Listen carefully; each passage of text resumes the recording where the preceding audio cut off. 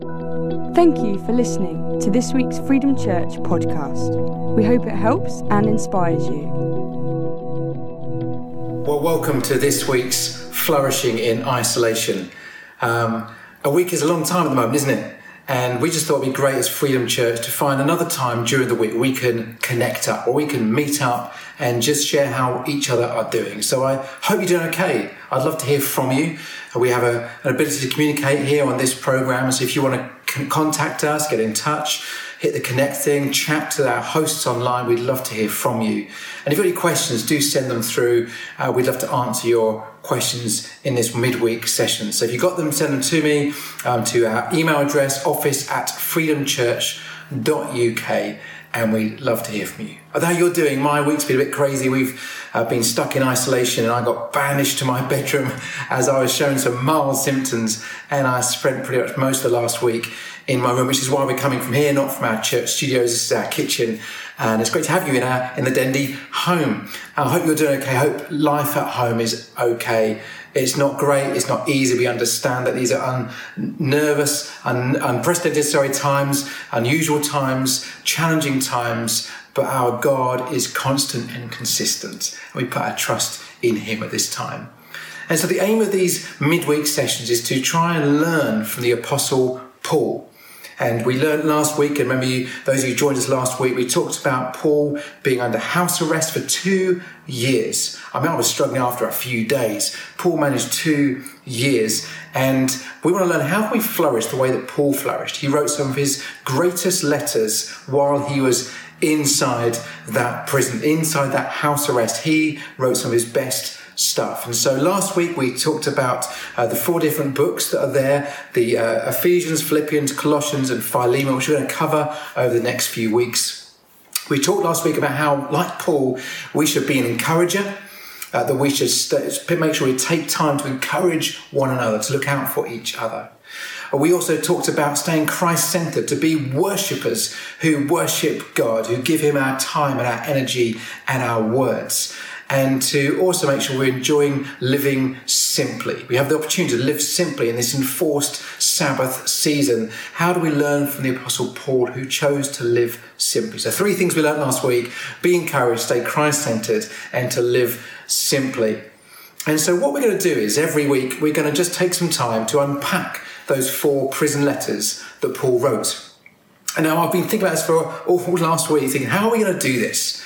So normally at Freedom Church, when I do a teaching series, we think about how many weeks we've got. We've got, so many weeks in a year. We tend to run our teaching programs 4 weeks at a time or 6 weeks at a time. And then we chop up the theme, we chop up the book, the Bible character, whatever it is we're going to do. And we know how long it's going to take. Well, we're in a season, we don't know what this is going to take. We've no idea how long this process will be. So here's my plan, and it may not be the plan you want to hear, but we could do 4 weeks. We could do 1 week per book of the Bible. That's going to be tough. Ephesians is a big book with lots of stuff in there. We could just do 15 weeks. That's 1 week per chapter of each book. Or my preferred option is we're just going to see how we go. We're going to do about 30 minutes every Wednesday evening live, and you can watch it again in repeat. But we're going to just give this to you as an opportunity to connect, to build. So get your Bibles out if you haven't read them already or had a chance since last time. The 4 books again were Ephesians, Philippians, Colossians and Philemon. But today we're going to start with Ephesians. So do get hold of your Bible, open it up. I recommend you use a real Bible if you can. What I find is when I read from my iPad or other devices, a little notification comes up. It's my turn to play my wife on Scrabble. That's what we're doing at the moment in isolation. What other things could you be doing? Suddenly notifications and social media stuff pings up in your face, where with a real Bible, you can concentrate on the words and hopefully be able to put the words on the screen as well for you. So we're going to start with Ephesians, which is such a rich book. And before we start, I just want to say, send your questions in. If you have stuff that this conjures up, you think, I'd love to know more about that, send them in. I'm not an expert at everything, but I can always find answers or point you in the right direction. And send them to our email address, office@freedomchurch.uk. We'd love to hear from you, engage with you, so this is more interactive if at all possible. Let me pray. Lord God, I thank you for your word. I thank you for the Apostle Paul, who wrote such great words for us to learn from many, many years later. May today, at this moment in time that we are dealing with here in April 2020, will we learn something from the Apostle Paul, and may we flourish in isolation, I pray. Amen. Amen. So if you start with Ephesians chapter 1 is a good place to start. And Ephesians is this rich, deep book. It's not a letter that's specifically to a person. Paul knew people in the town of Ephesus where this letter was being sent to. And normally he would write letters to people and he would address them to that person. But this is more of a circular to the churches in the area. These are small, developing Christian communities that were starting to pop up in that space.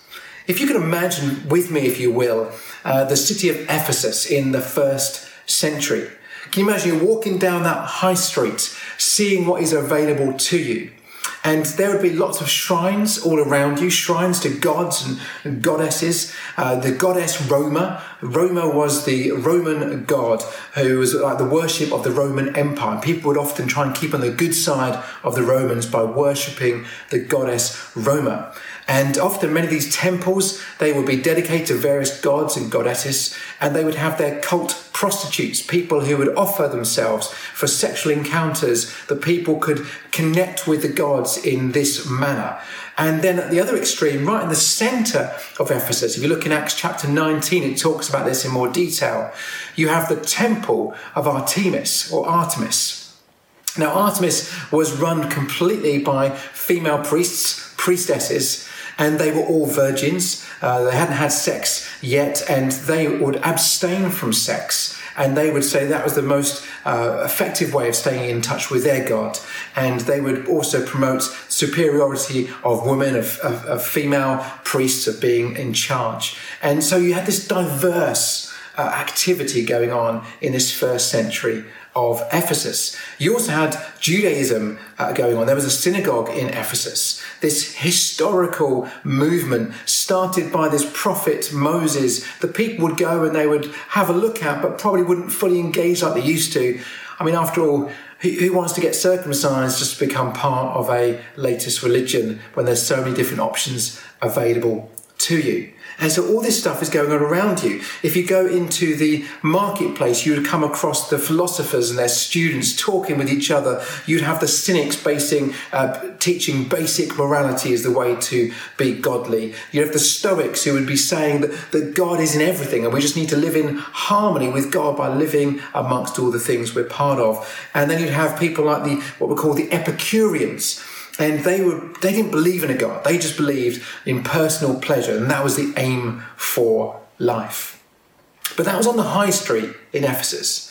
Down some side alleyways, in a hired little room, would be a group of people, a group of believers, a people that would call themselves part of the way. And these little groups of people, these Christians, these Christ followers, these little Christians, or little Christs, so be known as, followers of the way, had been started by the Apostle Paul some years earlier. And they were springing up, these small community groups of people who believed in this man, this prophet, this miracle worker called Jesus, who had died some 30 years previously in Jerusalem. And they were still carrying on, still trying to live the same way that Jesus lived, and to live the same way that he talked about. You have this diverse, uncertain city full of opportunity and options, not dissimilar to today. And into the middle of Ephesus, Paul writes this round robin, this circuit to new communities to help them as they form church, as they begin to understand what it means to create a vibrant, Christ-centered community. And so these words that Paul wrote in Ephesus has encouraged the church for generations, for centuries, and we get to benefit from it today. Paul may have been on lockdown, but he was offering a new way of seeing their reality, even though they were miles apart from each other. And we may not be connected right now, but hopefully when I open up the words of Ephesians 1, we can all benefit from learning together. So that's a little bit of an introduction to what Ephesus might have looked through. So here we go. Let's get straight on into the word for the time we've got left, shall we? Ephesians 1, this letter, and I'm reading, from the New Living Translation. New Living Translation is just my preferred version. You can choose whichever version you prefer. But here we go. Ephesians chapter 1. This letter is from Paul, chosen by the will of God to be an apostle of Christ Jesus. I am writing to God's people in Ephesus, who are faithful followers of Christ Jesus. May God our Father and the Lord Jesus Christ give you grace and peace. That's Paul's standard beginning. But then he commands these blessings. All praise to God the Father, our Lord Jesus Christ, who has blessed us with every spiritual blessing in the heavenly realms because we are united with Christ. Even before he made the world, God loved us and chose us in Christ to be holy and without fault in his eyes. That's amazing, isn't it, already? This is Paul under house arrest. He is already saying that God has blessed us because our relationship is there with Christ. I mean, I struggled after 5 days of isolated, feeling blessed. I'm thinking, am I blessed? This is not fun. I wasn't enjoying being apart from my family. I wasn't enjoying missing out on contact with friends. And yet, Paul, under house arrest, is saying this is a blessed season, that we are blessed. And he goes on and says in verse 4, which I think is such a beautiful verse, which we should all be underlining in our Bibles right now, that even before he made the world, God did 3 things. He loved us, he chose us, and he sees us as faultless. 3 incredible things. We could just stop here. We could just stop and go, that's pretty impressive to start off with. We could just stop here. God loves us, he chose us, and we are faultless. That's how he sees us. One of the strongest urges of the human race is to be loved, to be accepted, to feel like we belong, that we are valued, that we are valuable to somebody. I encourage you to say right now after me, God loves me. Go on, God loves me. Or to say, God chose me. God chose me. Or even, God sees me as faultless. What incredible words they are to us. What incredible truth they are to us. That we can now relax and know that God loves us and we can stop trying to earn his love, to earn his care for us, his kindness for us. That's the God who we serve. That's amazing, isn't it? That even before time began, he loves you, he chose you, and he sees you as faultless. So God says in verse 5, if we go back to Ephesians 1 there, I think we could just stop there. That's some beautiful stuff right there. But if we go to verse 5 and carry on, God decided in advance to adopt us into his own family by bringing us to himself through Christ Jesus. This is what he wanted to do, and it gave him great pleasure. That's stunning, isn't it?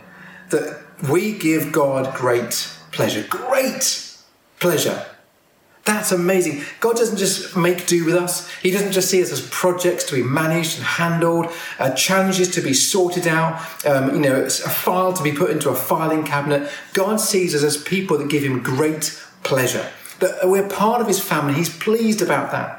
He's celebrating our connection.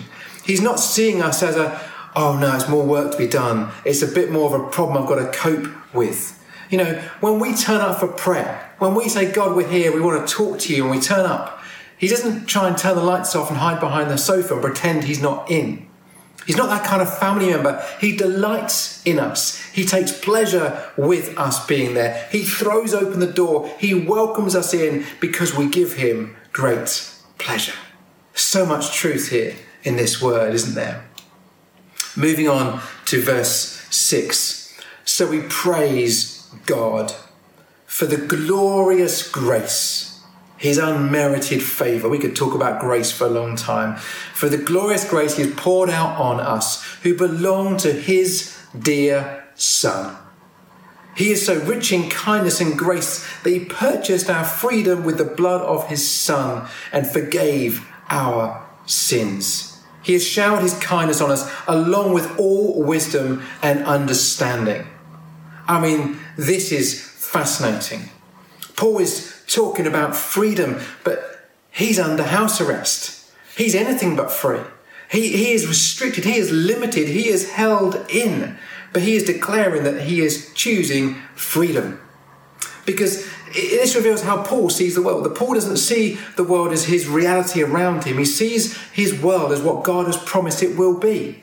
He's choosing to look through the eyes of faith. He may not be physically free right now, but in Christ he is free. In Christ he has full freedom.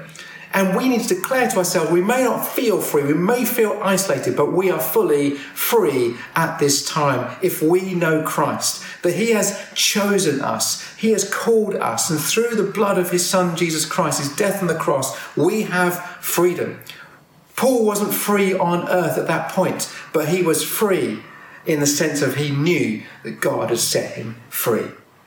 And the same with us. Our present reality may affect our moods, it may affect our circumstances, and may challenge our way of thinking, but it should never affect our future hope and faith in God. It's just our present experience. We may be living in lockdown, but we can flourish in isolation if we act as if we are free and we know who we are and we're set free by Christ himself. How can we change our thinking and our circumstances? Paul's words there, it's like we are full of grace and it is showered and it is, what's the phrase he used there? The grace is poured out on us. It's rich in kindness. He has purchased our freedom, showered us with kindness, along with wisdom and understanding. There is some incredible truth being, extravagantly dropped all over us in the way that Paul is describing it there. We must remember that we have been showered with kindness. We have had grace poured out upon us. And our circumstances may tell us one thing, but the truth is much greater. And we need to live in the heavenly realm, to live in the space of knowing that God is bigger than what we're facing right now. Anyway, I can get carried away. Let's get on with this. Verse 9, get back to the text here. Ephesians 1 verse 9. God has now revealed to us his mysterious will regarding Christ, which is to fulfill his own good plan. And this is the plan. At the right time, he'll bring everything together under the authority of Christ. Everything in heaven and on earth. God's revealed this plan to us. God's got a plan, people. God has got a plan. It's good news. God has a plan. And in God's plan and in God's timing, everything, that doesn't mean some things, it means everything. Underline the everything will come together under God's authority. Ultimately, God's plan is he will be victorious, he will be Lord of all, he will be the God of everything, heaven and earth. Christians have often separated. N.T. Wright does some great talk around this. He says Ephesians 1 verse 10 is one of the most significant verses in Ephesians because it's something we often misunderstood here about Christians. We've separated heaven and earth. We've seen them as separate entities, that we live on earth now and one day we will live in heaven. That heaven is a future event, future activity, future place, and earth is this place right now. That somehow heaven has got nothing to do with us today, and the earth is just a temporary waiting room. We're not here for long. And that kind of mentality, that sort of separation is not biblical. It's a worldly thinking that makes us want to push God, you stay in heaven and we'll have earth. And then one day we'll transition from earth to heaven and we'll switch. And we'll be over there and we can then enjoy being in heaven. Rather than living our lives right now, here on earth, as we would in heaven. To worship God as we would in heaven. To treat people the way we would one day in heaven. To be the same, to be consistent. Heaven and earth is joined once and for all in the future, but also in the present. And this is what Paul is saying there. As followers of Christ, through the power of Jesus, we need to live that way. We are robbed every time we live on earth separate from heaven. Jesus prayed, "Thy kingdom come, thy will be done on earth as it is in heaven. Underline the is, as it is in heaven. It's not just as it will be in heaven, as it's going to be. Heaven and earth exist at the same time. And we need to learn to live as heavenly beings in earthly bodies. How do we live our everyday? And that's why we have a responsibility to care for our earth. This is not a piece of cosmic junk we're just walking around on, we're just existing on, that one day we're going to bin that somewhere. We're going off for our beautiful spiritual future in heaven as Christians, and we're going to have us, pull up the ladder and let go and move on to spaceship heaven and we'll be fine. We've got to find a different way of caring for our earth, but living with a heavenly mindset. Paul is saying, don't compartmentalize your lives. Live in both. Bring heaven to earth. Live as if now is our permanent home, and invest as we would do. And leave legacy for other people. This is not a temporary accommodation. This is something where we combine both heaven and earth. It would change all of our thinking if we brought together into a daily pattern, heaven and earth, in our normal activity. How are you all doing? Everyone okay so far? Good stuff. Yeah, do comment. We'd love to hear from you. Do get in touch. That'd be fantastic. Amazing. So far, so good. Right, we're cracking on here. We're doing well. There's a lot of good stuff in this. I know we've got so much richness in Ephesians. If we now jump to verse 11, furthermore, because we are united with Christ, we have received an inheritance from God, for he chose us in advance, and he makes everything work out according to his plan. It's his plan again. We got back to his plan. He's going to make everything work out according to his plan. Not to our plan, to his plan. God's got a plan. We are not bought by Jesus here. I want to point out this. We are united with Jesus Christ. Jesus didn't just pay for our sins and give us access to heaven and to God the Father. God sees us as united with Christ, as alongside Christ. He sees us through the lens of Jesus Christ, that when he looks at us with our errors and our mistakes and our disappointments and our frustrations and our anger and our sin and our mistakes, he doesn't see that. He sees us, remember, as faultless, as chosen, as loved, because he sees us through the lens of his Son, Jesus Christ. He sees us as united. We are one with Christ. Together, we receive the full inheritance that Jesus receives. We don't have a secondary option. We don't have the not so good, sort of lesser level of inheritance. We share the inheritance with Jesus Christ. And God gives that to us. It's his plan. We've talked about his plan a couple of times already, and I want to make this point. And sometimes I think at times of crisis like we're facing right now, people make sometimes strong statements, of what God's going to do for them and what God's spoken to them about. And I understand that. There's a good place for that. But I think also we need to be looking to what is God's plan. And rather than just kind of carve out our own selfish desires and needs right now, to be saying, God, what's your plan in all of this uncertainty? What's your plan? What's your purpose? What are you putting into place? Lord, we're not enjoying this scenario right now. There's some challenges we're facing right now. But what is your plan? How can we align ourselves in your plan? When we look on the news and we see what's being challenged by other people around us, what's your plan? How do we align with your plan in this place? God, help us, we pray. Help us to discover that plan. I want to say to you today, if you want to benefit from God's inheritance, stick with his plan. We're all going to participate in the inheritance of God, but if you want to fully benefit from the God who loves you, chose you, and sees you as faultless, then find out what his plan is and do everything you can to stick with it. This is definitely, life will be easier when we align ourselves with God's purposes. Things go wrong when we try and live lives our way, try and do things the way that we think is best, trying to set things up the way we prefer things to. But the times we stop, we pause and we look and say, God, what is your plan? I want to walk your way. That's always going to be the best solution for all of us. He has a plan, and it's going to be much better for all of us if we stick to his plan rather than try and persuade him to manage our plan on our behalf.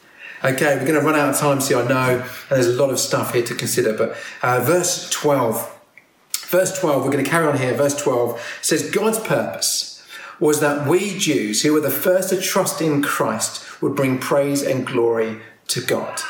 And now you Gentiles have also heard the truth. The good news that God saves you.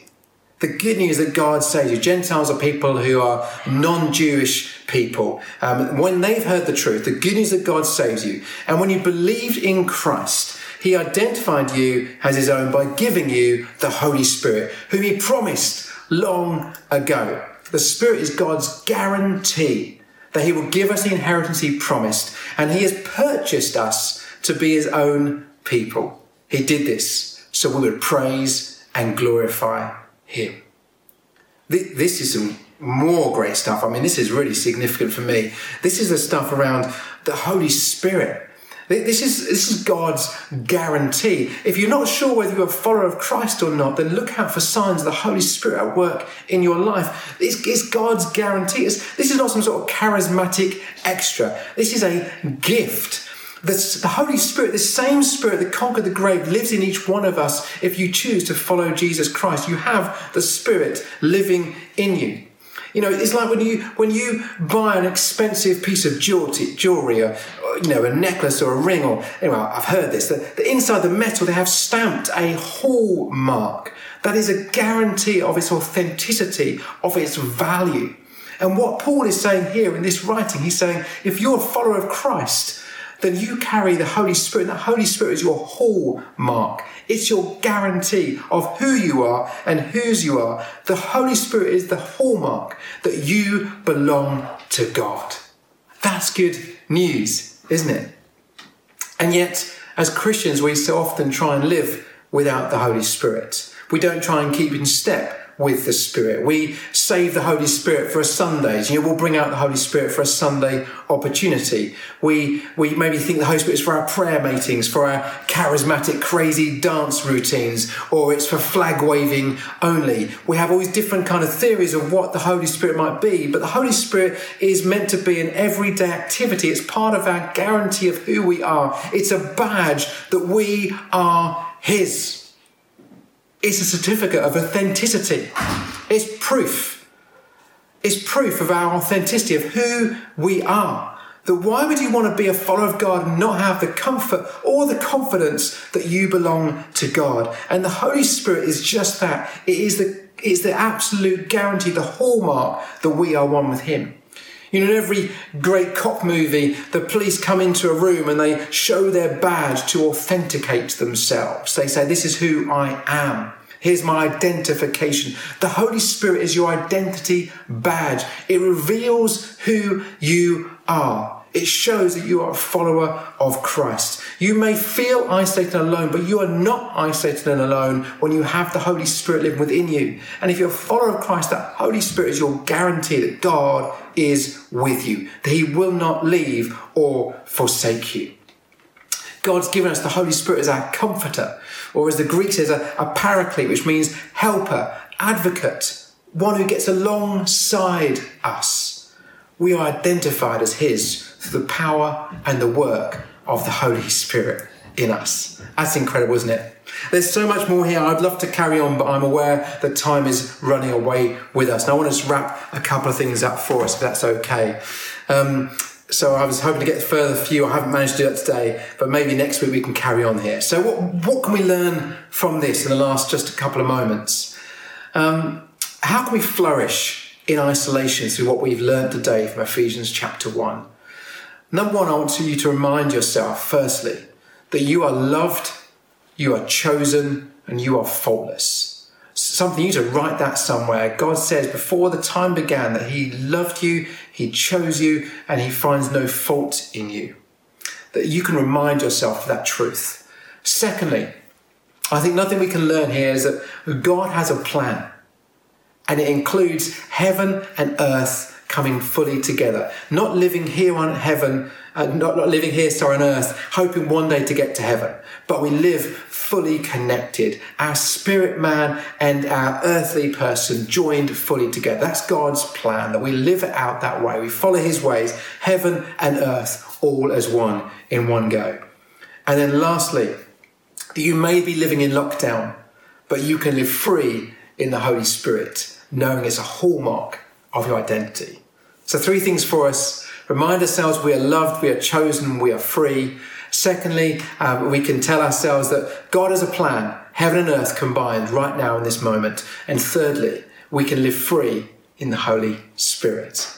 I hope this has been helpful to you. Let me just quickly pray for us as we bring this to a close. God, I praise you for the glorious grace that you have poured out on each one of us who belong to you through your Son, Jesus Christ. Thank you for your rich kindness, your grace, that you purchased our freedom with the blood of your Son and the forgiveness of our sins. I pray, Lord, today that our hearts, everyone watching, myself, our hearts will be flooded with light so we can understand the confident hope that he has given to us. And I also pray that each one of us will understand the incredible greatness of God's power for all who believe in him. Amen. Amen. God bless you all. Thank you for joining. For more information about Freedom Church, please go to www.freedomchurch.uk. Thank you for listening.